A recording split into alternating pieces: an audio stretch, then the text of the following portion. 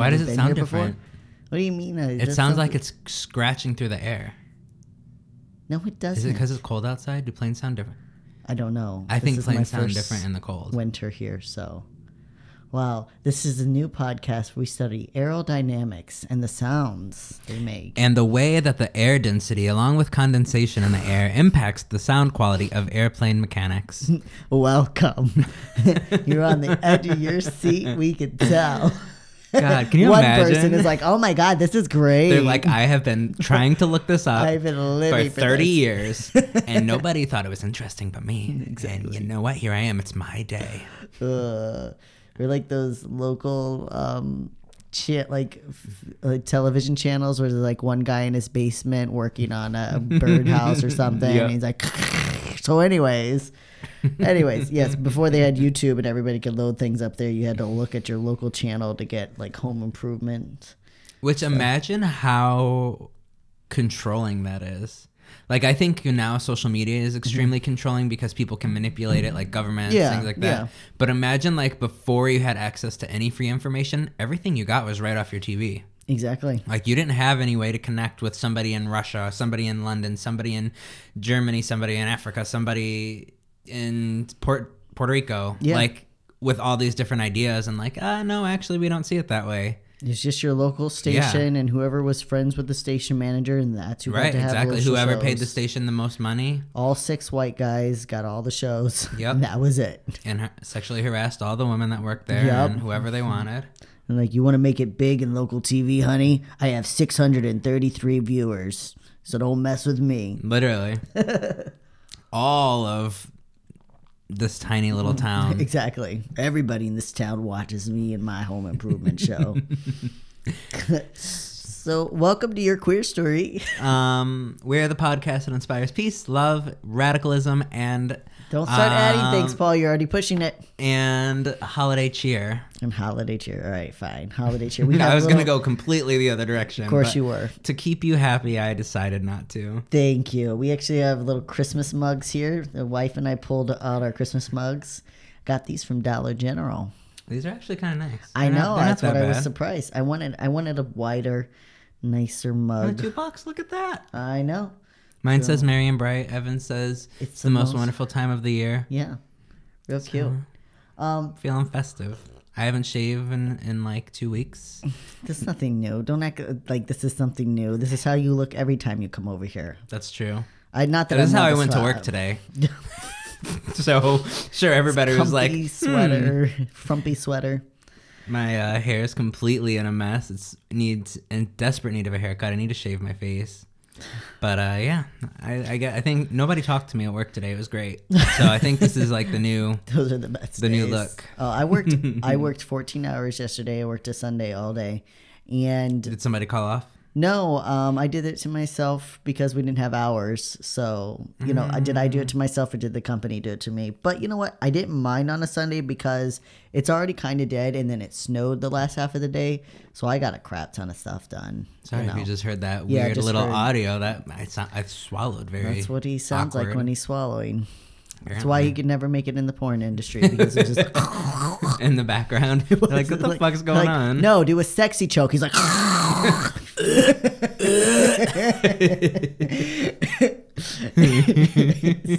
glad we crack each other up. This is why we need our own sitcom. Nobody else would laugh, but we'd watch it. We would be cracking the We'd see all the fuck up. 1-star reviews and be like, you guys just don't know what's funny. You guys don't know humor. Anyways, using that intro to go and talk about Safe Place. We are trying to raise some money, guys, for an organization. It's a national organization called Safe Place. And we got a little promo video coming out for you. And a couple other things, but this is an organization where you can go anywhere and you look for it's a little yellow sign that says Safe Place, and if you are It's a yellow diamond. a yellow diamond, and so if you're a queer youth, or if you're a woman in a domestic violence relationship, or if you're a person who's living in a place that's not safe, you can go there and you can find a representative. They get you in touch with the Safe Place representative, and they get you to a safe location and help you out. You just text the word SAFE to, I don't know, because I don't have it on here. Look for the promo. Wow. I know. I think it's for help, isn't it? I think, yes, you're right. We did a whole video. For help. You text the word safe to that number and they help you out. The number 4 help. So the number 4, HELP. Yep. So anyway, so we're raising money. So if you guys can help us, or if you want to donate to a good organization this year, like I said, it's national. They're trying to get more and more businesses to put these signs in their windows. They're trying to have more, have more representatives and more places for people to go. So you can go to Safe Place, or you can go to Your Queer Story, because we're going to put a link on our website. And, donate a couple dollars. It's a lot better than the Salvation Army. Yeah, they're actually working to help people, safe places, where the Salvation Army is just trying to control them. Exactly, and exclude them. Exactly. Yeah, so for donating there, every $5, I think we said. Yep. Gets you an entry into a raffle. Yeah. The winner of that raffle wins the extremely amazing, incredible prize of getting a 1-on-2 FaceTime or Skype or video chat of some sort with Evan and I, where you can ask us all the spicy questions that you've been dying to know. Yes. So if you go through Safe Place and not through us, just send us a picture on our social media and say, hey, I donated through here. Send us a pic send us a pic of your donation, or we can see it on our end. And if you want to donate to a place all year round, you can always donate to our Patreon. Because we are working on spinning off and doing some stuff this Pride season coming up. We are 6 months away, which sounds like so long to anybody who doesn't do anything for Pride season but show up and have fun, which if that's all you do, great. That's what I used to love to do. Yeah. But for us to try and plan either some travel, or even if all we can do is some local stuff, we kind of have to start making reservations now. We have to start coming up with plans, things like that. And every dollar through Patreon really helps us do that. And I mean, if you're thinking I'm not going to go there for $1, like that's nothing, that's kind of embarrassing on me. If you're thinking that for whatever reason, just know that every dollar helps. Yeah. And we are very appreciative of it. Yeah, we do appreciate it a lot. Everything goes to the podcast. We always say that. It's true. Nothing goes in our pockets. It goes to equipment. It goes to the website. And we're hoping to put it now towards travel and booths at these local prides.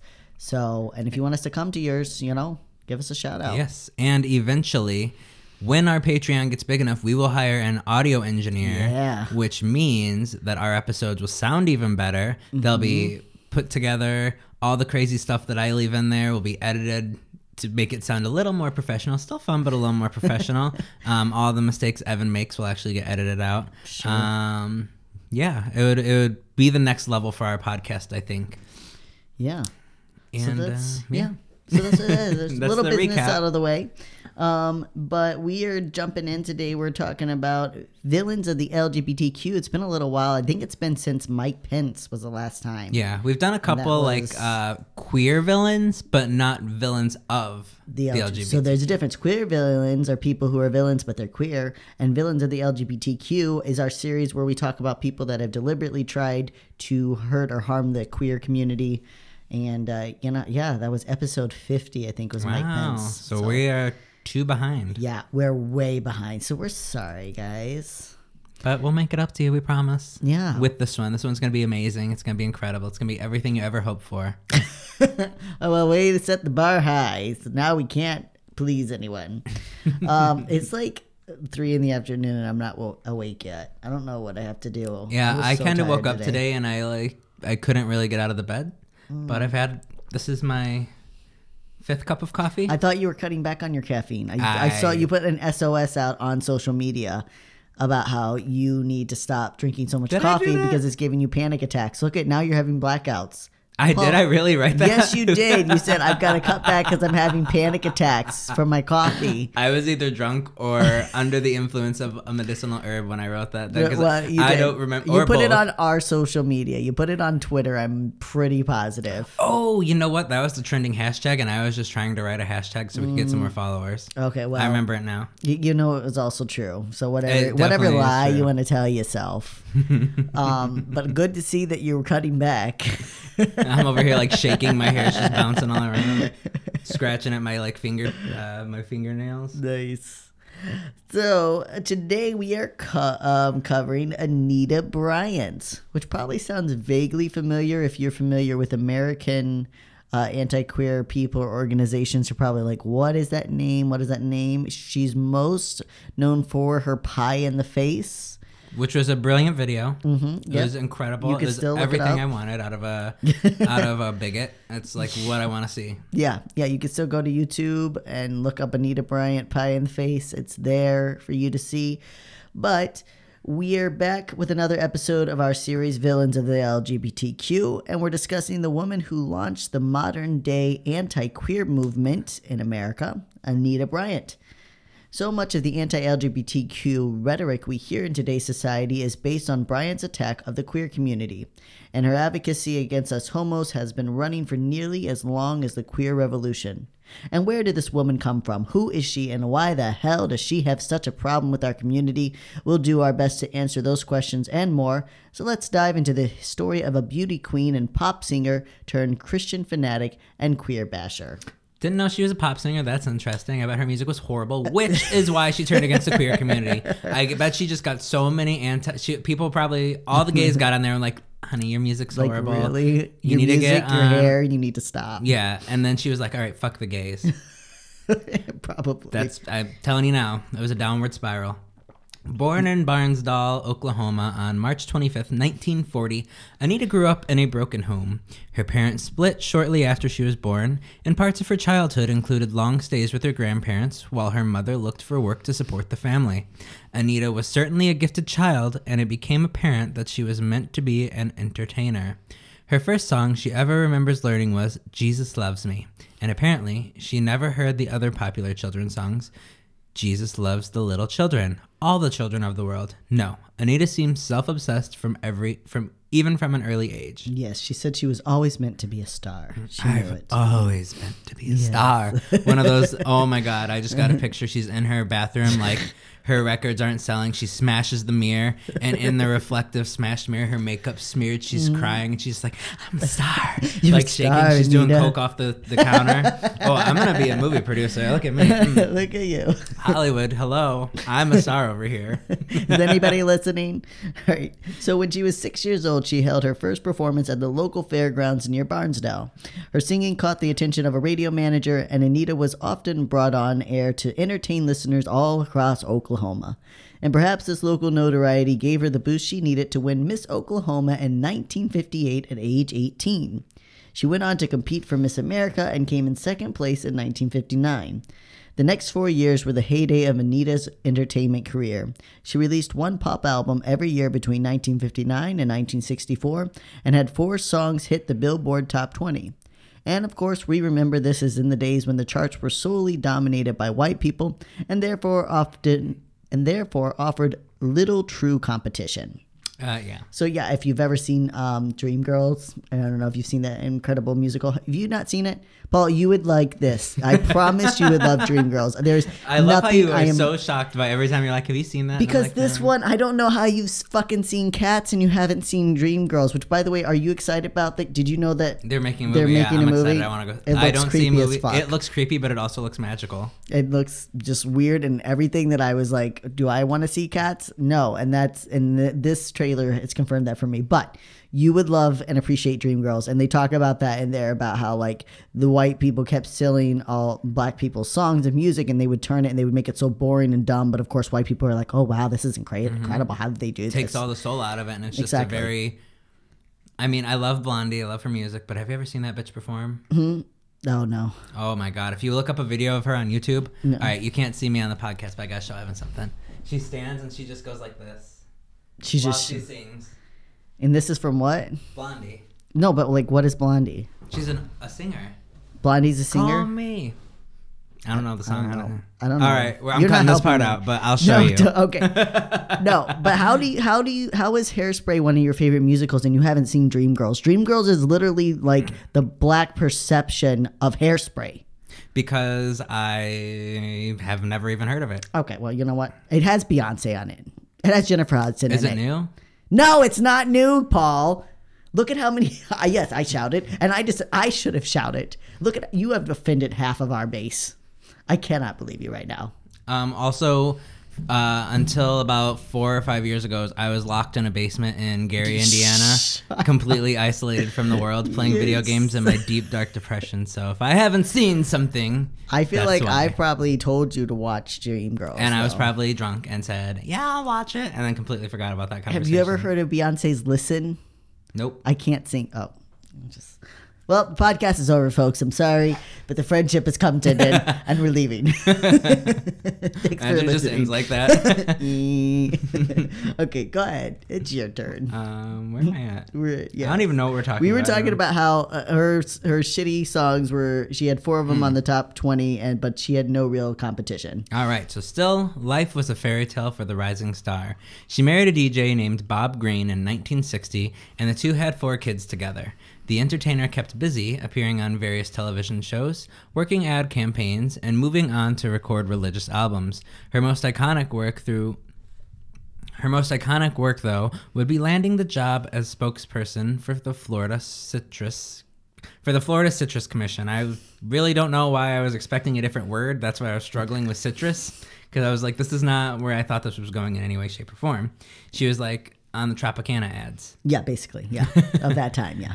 Anywhere a person looked, there was a billboard of Anita, or a commercial with her sipping a glass of OJ and saying, "Breakfast without orange juice is just like a day without sunshine."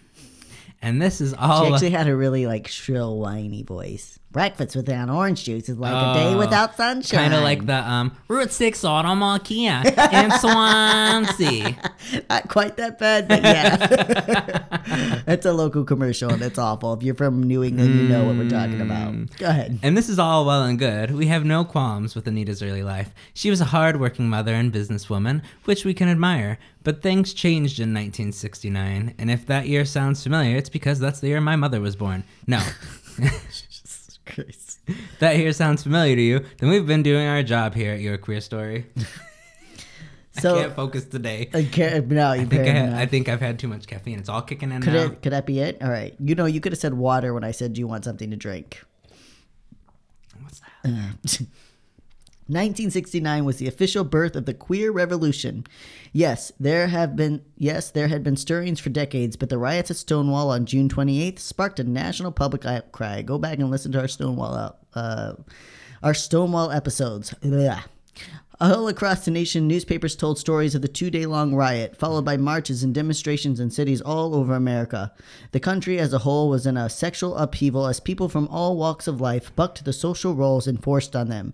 Just 2 years earlier, the landmark case of Loving v. Virginia allowed for interracial couples to marry, which also struck down a long list of local laws which prohibited interracial couples from living together or even having sex together. You know what really grinds my gears?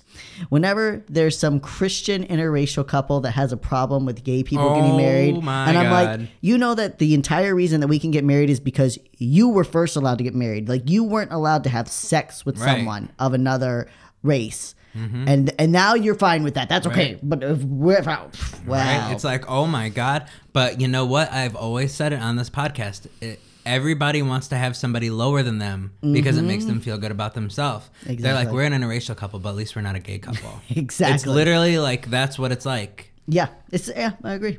So couples could now legally live openly with their relationship, though they weren't safe from discrimination and violence. Another social change came in the form of music. Rock and roll had erupted with the entrance of the Beatles at the beginning of the decade, and by the end, famous bands such as Led Zeppelin were making their debut. And the theme of sex, drugs, and rock and roll began to emerge in the American narrative, which greatly unsettled white suburban Christian households. And when The Doors, Jim Morrison, was accused of exposing himself at a concert, the right-wing conservatives went wild. To this day, no one really knows whether Morrison actually exposed himself. At the time, he was arrested and convicted, but managed to walk free on appeal. He never made it back to the courtroom as he died of drug-related heart failure in 1971. Regardless, the seemingly unrelated incident of Morrison's arrest would spark a series of events which led to the first national backlash against gay rights, an outrage that has shaped 50 years of anti-queer resistance. Yeah, it's a weird thing, and it's so odd how it's all tied together. It is, but And nobody still knows, like, he was arrested. They wanted to put him in jail for 3 years and nobody even knew if he had actually, like, exposed himself. Like, he was too drunk. He thought maybe he tried to tuck in his shirt and, like, he pulled his pants too low or something. Like, no one knows what happened, but, like, people were pissed. And, you know, this was, like, which is really crazy because this was in the 70s, right? This was 1969. Okay, yeah. I didn't know if, like, that specific concert was a little later.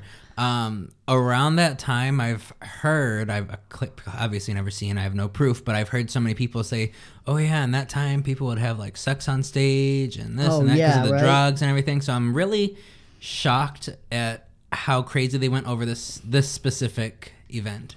I think that well, first of all, it comes to, like, where you are, and certain locations can take more offense than others. But also, I think that people tend to glamorize the past. You know, they're like, yeah, whenever, like, even the queer community, you hear people like, yeah, when I was, you know, young, they didn't give a fuck who you fucked, but, like, yeah, they did, because they had these laws in place, and just because you happen to get away with it doesn't mean they didn't give a fuck. You know, so people, like, really like, people are just having sex on stage, and maybe one person one time had sex on stage. Right.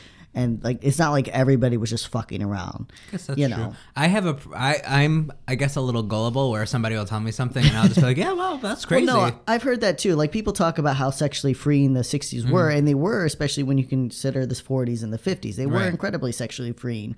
But, like, I also think that people exaggerate a little bit, or they don't remember things like this. They don't remember the fact that Morrison was arrested and was facing 3 years in prison, you know. Like, they remember him exposing himself, and they don't remember the consequences. So when news of Morrison's perceived exposure hit the newsstand, the right went into an uproar.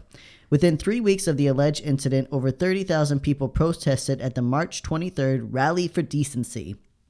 Held at the Miami Orange Bowl and organized by a local teen, no less, the event was strictly a religious affair. Pastors, celebrities, and Christians of all walks of life filled the arena. Security banned long-haired and weird dressers from attending. That was the wording. That's what they did. So, sorry, like, Nitty Nothing, you're not allowed to come. Yes, huh? What? I said, sorry, Nitty Nothing, you're not allowed to show up. Sorry. I don't know. It's like, this is what happened when you have a teen organizing things. Like, well, who's not allowed to come? How about, like, the long-haired, weird dresser people? They can't come. Like, all right, and they put that in the pamphlet. So, speakers spoke adamantly about the God and perseverance of and the preservance. I put perseverance, but it's supposed to be the preservance of sexuality. The organizers then introduced the 5 virtues, which are as follows. 1, belief in God and that he loves us. 2, love of our planet and country. 3, love of our family. 4, reverence of one's sexuality. And 5, equality of all men. A list filled with irony, to be sure, considering the next 50 years of activism by the right. Right? Like, number 2 is love of planet and country. Says the people that deny climate change. Right? Reverence of one's sexuality. Says the people that deny any sexuality that's outside straight. Equality of all men. Says the people that deny equality to everybody that's not white and straight. That's not a white, straight Christian. Yeah. Exactly. But most importantly about the event was the attendance of Anita Bryant. The fading pop star found a new purpose at the rally. She was dismayed by the changes in America and the direction of strict fundamentalist values. She was like, I can't get all my orange juice cells. Oh, I can't do a Rhode Island accent. I don't know. She Route doesn't have 6 Automall Kia. I can't do all my orange juice sales. I can't do it. She's not from Rhode Island. But that's the only shrill voice I can think of. That fucking commercial. Oh God. Can't do it. I'm horrible at accents. The only accent I can do is white gay guy from the Midwest. And you do it great. I do it very well. You nail it. Go ahead. So for the next several years, Anita worked silently as the religious right built the structure of the so-called moral majority, or now known as the silent majority, right? That's what they're trying to call themselves. Yeah. Then, in 1977, it became Anita's time to shine, and this happened with the January 18th passage of Dade County's Anti-Discrimination Act. The local ordinance would prohibit businesses and landlords from denying work or housing to queer people, an initiative that had been lobbied for by the Dade County Coalition for Human Rights of Gays and headed by 3 particular gay activists, Jack Campbell, Bob Kastner, and Bob Kunst. And it was a much-needed ordinance. While Miami was already world renowned for its gay nightlife, local authorities had worked hard to remove queer people from public sight. In 1956, proud Baptist and former Florida Governor Charlie Johns founded the Florida Legislative Investigation Committee, known most commonly as the Johns Committee, and was nothing more than a local group of McCarthy wannabes. For the next decade, the Johns Committee wreaked havoc on every form of civil rights group from the NAACP to the Dade County Gay Rights Movement. They weeded out and fired every queer government employee they could find. The committee also printed and sold the notorious Purple Pamphlet, which was meant to educate the public on the dangers of homosexuality. Yet instead, it incited a public outcry because the pamphlet was filled with erotic pictures of male-on-male sex. And while the group had intended to turn the booklet into a bestseller, instead they were sued. The only people really buying the pamphlets were the gay community, who had found a very cheap form of porn. It's true. It's like, I saw some of the pictures. It's just this very erotic. And they put like all the gay terminology, and they're trying to be like, see, you got to watch out. This is what they'll say to each other. But instead, it's just a porno with gay terminology. Mm-hmm. So you like give it to all the new gays. You're like, these are the words you need to know, honey. Welcome to the community. Basically, that's what the gay community was doing. Like, you know, there was a couple little things about how gay people are disease ridden, and they just ignored that. And they're like, here's some good porn. Mm-hmm. Still, despite their hilarious blunders, the group was still dangerous. They turned their attention to the state's universities, especially Florida State. Local law enforcement was recruited to apprehend suspected homosexuals on campus and bring them into interrogation. There, the Johns Committee would play both judge and jury in deciding the fate of the individual, which is even more terrifying when we remember that sodomy was still illegal in Florida and would remain illegal until the Supreme Court ruling in 2003. 2003. Yeah, 16 years. What year is it? 16 years ago, people. Yeah, so I'm going to bet that almost everybody listening to this was alive whenever Florida, or like half the states in the country, finally allowed gay people to have sex together. And if you were born after that, make sure you have your parental consent to listen to this podcast. Exactly. If we say some things in here that you shouldn't I don't listening. think they're that bad, but I just don't know how a child would perceive Probably them. not. Probably shouldn't, but you know what? If you like it, go ahead. I was watching porn at 12, so do what Okay, you gotta but we're do. not advocating for that. We're saying if you're under 16, have parental consent, and if you don't, you know what? It's not our problem. The committee's blatant disregard for the law, along with their excessive cruelty, left a lasting stain on Dade County. Though there was no remorse from Johns, who told reporters years later, "If we saved one boy from being made homosexual, then it was justified, because I'm going to Jesus Christ land." Yet, 50 years later, the city did not share their former governor's sentiments. The Sun-Sentinel wrote of Charlie John and his cronies' abuse of power. They persecuted civil rights leaders, university professors, college students, public school teachers, and state employees for imagined offenses against redneck sensibilities. Niceties like due process or the right to counsel or civil liberties were ignored. They employed entrapment and blackmail. Yeah. But while progress has definitely been made, in 1977, the ideas of many Floridians mirrored that of Charlie Johns. And the belief that any means necessary to deny gay rights was justified certainly mirrored that of fellow Baptist Anita Bryant. When Dade County passed the ordinance protecting queer people from discrimination, just 10 years after the Johns Committee reign of terror had ended, another wave of hate arose on the horizon. And we don't mean Anita's hair, though you could see where there could be confusion. Yeah, that shit was what? Put the picture in there for Paul, and there is You know what though? She has this like. What? If you look at the shadow, it kind of reminds me of like a dainty housewife kind of vibe, like, you know. Well, it's. But then you look at her, and I'm just like, girl, how is your hair one solid piece? How is anybody's? It's very much a Hairspray style look. It's like she took imagine you have like long hair, and you take a comb or like a brush, and you take hairspray, and as you're pulling the brush up through your hair, you just like spray it with hairspray. So as you're going, it just turns into like one solid piece. Well, that was like a big look in the cult for a while, and so like girls did different ways. Like they would have it down, and so they would either spray their hair up and over and do that big. Again, although if you haven't seen Hairspray, I don't know how to explain it, but there's that big bump in the front. Or some people would actually put rollers underneath and they would put it over to hold it, you know. So like every girl has their way of doing it, but yeah. I could do that style. Go ahead. When news that the ordinance was on the books for approval first broke, it caused little concern. But some clergy were worried about and begat to speak. Began. Oh, I was like, that's a new word. I'm just going to go with it. But some clergy were worried and began to speak out against the anti-discrimination law.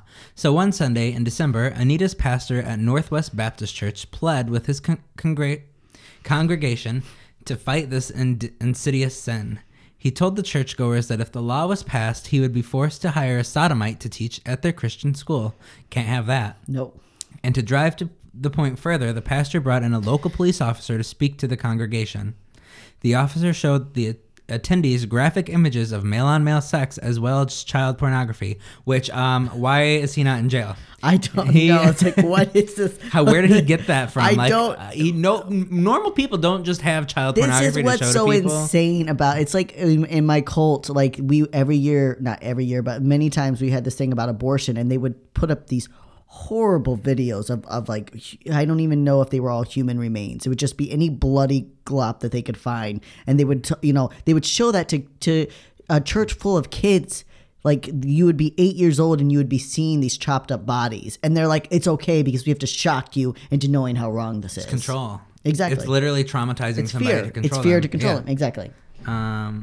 The attendees. Oh wait, he assured the group. Yeah. So he assured the group that this is what would be taught in their schools if a queer was allowed equal access to job employment. All 4 of Anita's children attended the church Christian school, and she was terrified by this prospect because you know who's going to come in and molest your children? The fucking queers, not the fucking pastor you have up here. Even though I've touched all your kids, you know what? You get a queer in here, he's going to do it worse. Yep. That's literally, like, I just don't get it. It blows your mind. The church's centuries-long history of molesting children, and people are still like, church is the safest place for a child, but they will push the narrative of that gay people are homosexual, or gay people are homosexuals. That gay people. I'm not a homosexual. I will not have you call me that word. Not a homosexual. I'm just queer. No, they'll push the narrative that homosexuals are pedophiles, and it comes from this. So if you're wondering why people are still pushing that narrative 50 years later, it comes specifically from Anita Bryant and this campaign. So when the law came up for vote in early January of 1977, the courtroom was packed. Churches all across the state had sent busloads of people to protest the ordinance. Anita herself spoke at the hearing and told commissioners, "The ordinance condones immorality and discriminates against my children's rights to grow up in a healthy, decent community." Yet despite the strong opposition, the law passed 5-3.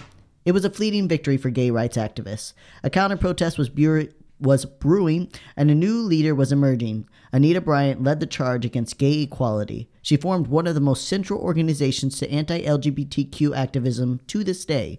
In fact, it is not a stretch to say that Anita Bryant is the mother of the anti-queer movement. Fuck that bitch. Pie her in the face.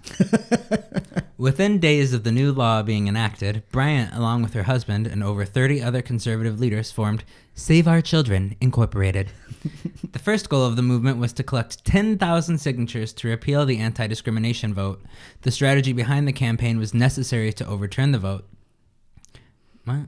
Yeah, that's what they needed. Oh, okay, yeah. I was saying the Save Our Children strategy. Okay, sorry. yeah, I got it.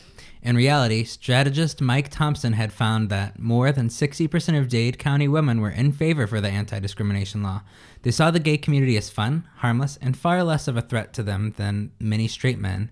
Because you know what? Straight men were fucking raping them and cornering them and groping them and catcalling them, like just completely assaulting them. And the gay community was like, "Here, honey, let me help you with your eyeliner." Exactly. And they're like, "You want to put on some cool outfits and go out and have fun?" That was exactly the problem, because all these women had friends who were gay, and they were like, "It's fine." Obviously, many of the men were still homophobic, but they couldn't get the women on their side because the women were like, "But I love Tony. He's great. He does my hair every Sunday." Right. In order to make these women fear the queer community, Anita's campaign had to play to their fears, and so they made the protest about the rights of the child. By spreading deliberate lies to paint the queer community as child molesters, the right could pull all sense of reason and sanity away from any mother. And Anita ran with the strategy. She campaigned all over the state, pushing the lie that homosexuals were all child molesters in disguise. She went on national television and told parents that gay people were passing out pro-homosexual pamphlets at school in an attempt to recruit our children. a complete fabrication and a statement she later denied making, even though it was on video evidence. Trump 1.0. Exactly. This is the female Trump. Exactly.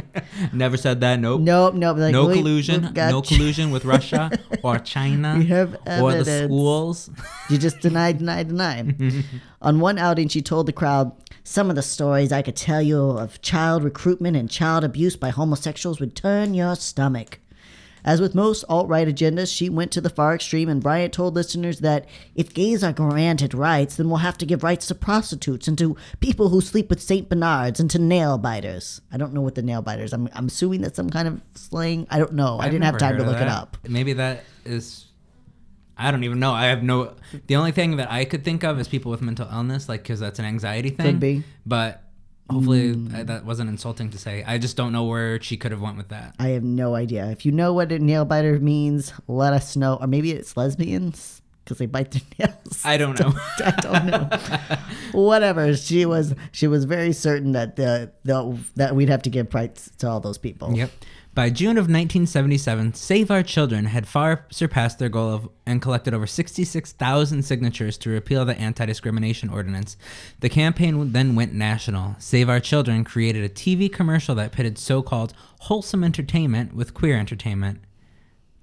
They cut up images of the Orange Bowl parade versus images of San Francisco Gay Pride Parade, making sure to choose the most shocking and offensive material to depict the queer community. The organization also ran full-page ads in the paper with pictures of negative queer headlines from around the country. And at the top, the ad read, "Think all homosexuals are nice? There is no human right to corrupt our children." Yeah. So like the Orange Bowl, if you don't know, it's like the Super Bowl in Florida. Not the Super Bowl, but it's a big football game in Florida, and very white, very heterosexual. And then they take that, and obviously if you pit that against fucking pride parades, complete literally complete opposites. Exactly. Like have like maybe a regular gay rights rally, but no, they don't. We could pick Black Friday photos against. Like here's Tom Brady and here's a twink in wings with a jockstrap on. Yeah, which one terrifies you more? Yeah. So for their part, the queer community lashed back at Bryant. They called for a national boycott of Florida citrus orange juice and created pins and shirts that read, "Anita Bryant sucks oranges," and Can we get one of a vintage one of those? Oh, for the I'm studio? sure we could. I'm sure we should look for one of those. I'd love to do that. Yeah, and also squeeze a fruit for Anita. I like both of those. The boycott did prove somewhat beneficial considering the amount of orange juice served in gay bars. Hello, screwdrivers. Yeah, right. So any drink with OJ was taken off the menu, and in its place, bars served the Anita Bryant cocktail.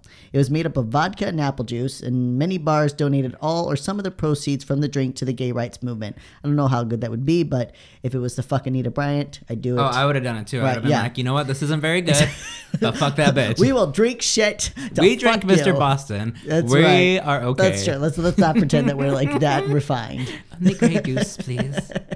The Florida queer organizations also tried to recruit some outside help. Unfortunately, disagreements on how to run the campaign caused more division than aid. Most of the outside help wanted a civil and controlled campaign, while many queer Floridians were too enraged by the outlandish lies. Yeah, I would have been trying to riot, and you would have been like, "It's okay, we can just have a nice little walk in the street, and everybody will listen to us."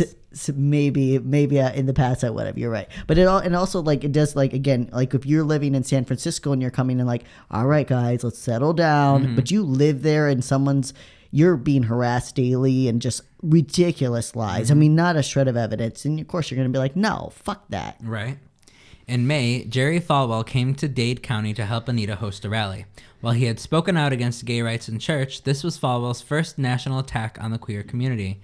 He would go on to become the founder of the political activist organization, The Moral Majority, which would be a formidable force against the LGBTQ community in coming years, especially in its influence on Reagan during the AIDS epidemic. But it was Anita Bryant who pulled Falwell onto the national stage, and it was Anita Bryant who told the large crowd at the Save Our Children rally, "As a mother," I can't do the voice. "As a mother, I know that homosexuality cannot biologically reproduce children. Therefore, they must recruit our children." Say what you will, Anita knew how to stick to a message. And probably because all that fucking hairspray in her hair. She just kept breathing that shit in. And the message worked. In June of 1977, Dade County residents voted to overturn the Anti-Discrimination Act with a 61% to 39% margin. There would be no legal protections in place for queer Miami residents until 1998, more than 20 years later. And as is often the case when open discrimination is encouraged, the queer community faced a harsh and violent backlash. 2 weeks after the law was overturned, a gay gardener was stabbed 15 times while attackers chanted, "Faggot." And here's one for Anita. Perhaps in connection or merely out of coincidence, the queer community in Dade County and across the country saw a spike in suicides around this time. But rest assured, Anita took no responsibility, telling reporters, "I can't be responsible for how people react with what happened in Dade County. My stand was not taken out of homophobia, but out of love for them." Ugh. Right-wing people are so... They know how annoying they are. Crazy. Yeah. Like, I'm trying to find a word to, like...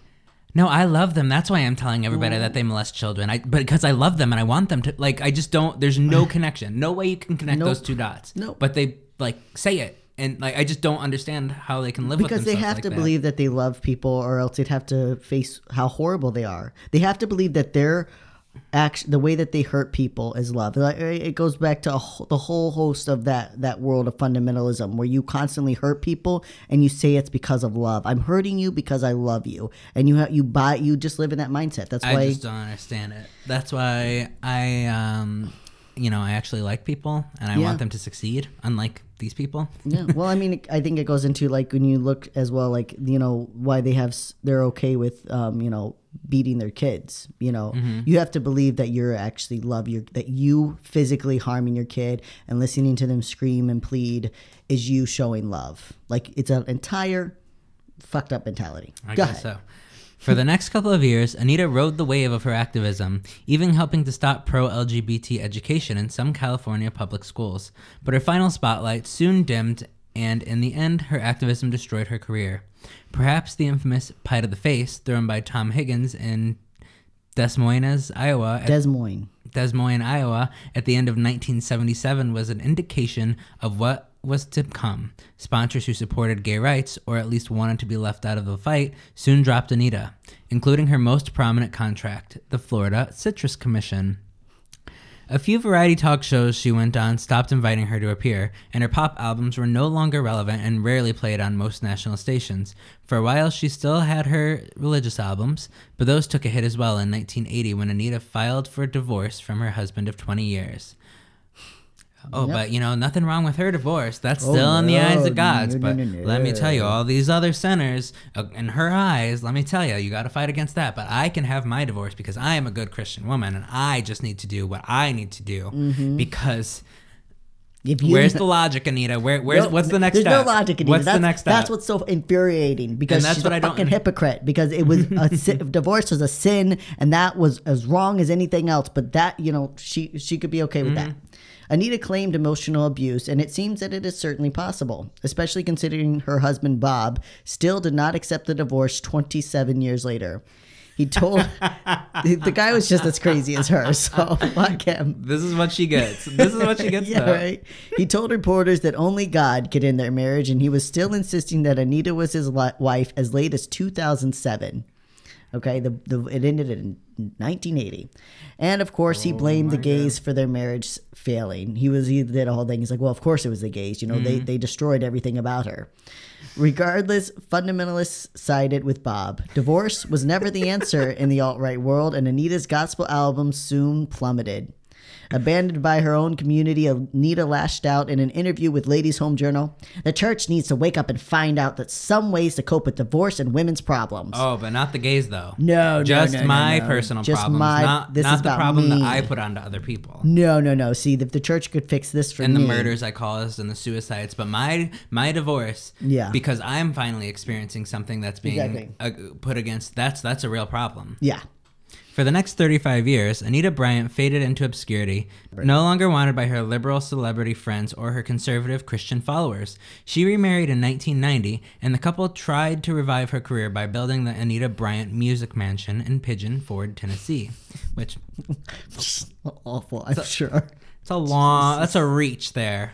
However, the company went bankrupt and they spent the next decade moving from one failed venture to another. She and her husband are still alive today and have a mountain of debt from unpaid bills and taxes. Her last interview was in 2012, and when asked about the queer community, she stated, wow. I'm more inclined to say live and let live. Just don't flaunt it or try to legalize it. Too late, bitch. Despite all her hardships, Anita has never learned that hate doesn't pay. If you see her on the street, take a pie, smash She's it in her face. 79 years old. If she breaks her leg on the way down, fucking break. No, don't hurt an old lady. Don't hurt her. Just smash a pie in her face. And whatever happens next is God's plan. Don't hurt Anita Bryant, but she has. I didn't say hurt her. Just smash a pie in in her the face. last couple years, she's a couple more anti-gay activists have like pulled her up, and like she hasn't gotten real involved again, but a little bit, just enough. But yeah, I mean, it shows the end of a very sad life where nobody wants anything to do with her because she never. Because let me tell you, you can be evil and horrible and attack a community, but you're gonna be on the wrong side of history. Yeah. And the day that history switches and that community gets brought up, you're going to fade into obscurity. Everybody's going to demonize you, and you are going to disappear from everything you've ever achieved. Communities based in hate will always reject you. In the end, there will always be, the moment you disagree with them, they will reject you. I promise you that you will find some reason that you don't agree with them and they will drop you because it's not based on love and acceptance. It's based on hate. And she went through and she constantly told people, no, this isn't based on hate. It's based on love. But that's what someone who doesn't understand what love looks like. She has no concept of what love looks like. So she thinks she's loving people and she's not. If your whole thing is fighting a group of people, eventually you're going to fall out and you're going to be left in the dust. But yeah, so that's your warning to you kids. Don't live your life based in hate. Don't live your life based on trying to figure out what other people need. Love each other. Help others pull themselves up. And yeah, treat everybody like they're your family. The way I always try to treat everybody is how would I want so if it's somebody, I'm like, how would I want my sister, how would I want somebody to treat my sister? How would I want somebody to treat my mom? How would I want somebody to treat my grandpa? I always try to think of it in that situation, regardless of how the person's acting at that time. And I try to move forward. If they're being a complete angry bigot, ignore them. Yeah. I don't know. I don't know where I'm going with this. Just try to treat everybody with love the best you can. Yeah. Obviously it's going to vary depending on the situation, but just try to keep that thought going forward. Absolutely. And there's not a recommended resource, but there is a 3-minute documentary on our reference page. So when we post our script at the bottom, it says short doc. If you click on that, there's a little thing. It's basically what we covered, but you can hear her talk and some of the things. So that would be good. And don't forget, check us out or go to Safe Place. Help us raise money for this good organization. Help us help other people especially during this time. Yeah, so stay queer. Don't get a lobotomy. We love you, our allied hookers. And our succulent sapphis. Our proud homocrats. And have a sodomy circus. Bye. Bye.